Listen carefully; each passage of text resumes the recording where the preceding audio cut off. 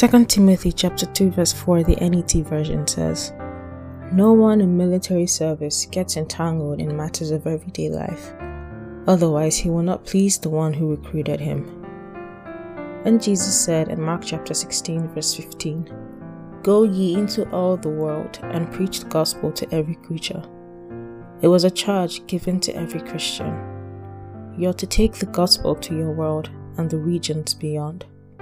He also made us know it certainly wouldn't just be a walk in the park.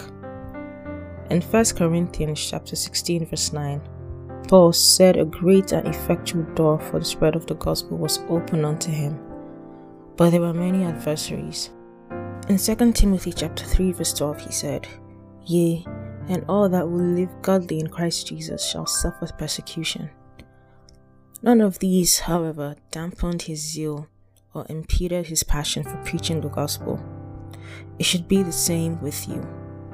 Preaching the gospel is a job we must do, come what may.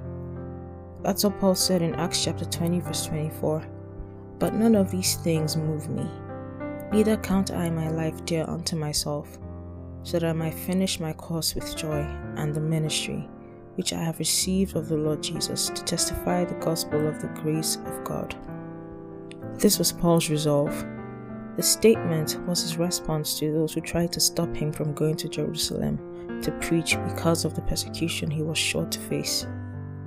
He had said in the preceding verses 22 to 23, "And now, behold, I go bound in the Spirit unto Jerusalem, not knowing the things that shall befall me there, save that the Holy Ghost witnesseth in every city, saying that bonds and afflictions abide me." Yet, he was undeterred.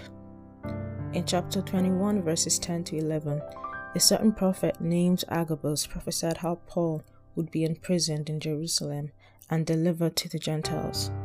As a result, the other disciples prevailed on Paul not to go to Jerusalem. In fact, they wept. But here was Paul's inspiring response, and we see this in Acts chapter 21 verse 13. He says, "What mean ye to weep and to break mine heart? For I am ready not to be bound only, but also to die at Jerusalem for the name of the Lord Jesus." How committed are you to the spread of the gospel of Jesus Christ? This is no game.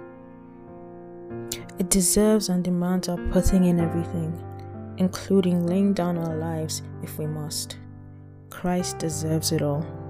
Therefore, let others be stirred by the urgency, passion and conviction with which you preach the gospel. Say this confession after me. I am an ardent soul winner. My passion for the Lord and the spread of the gospel is unrivaled. I inspire others with the passion, urgency and conviction by which I live and preach the gospel. Hallelujah. I encourage you to take the further study from 1 Corinthians chapter 9 verses 16 to 17 and Acts chapter 20 verses 22 to 27. God bless you.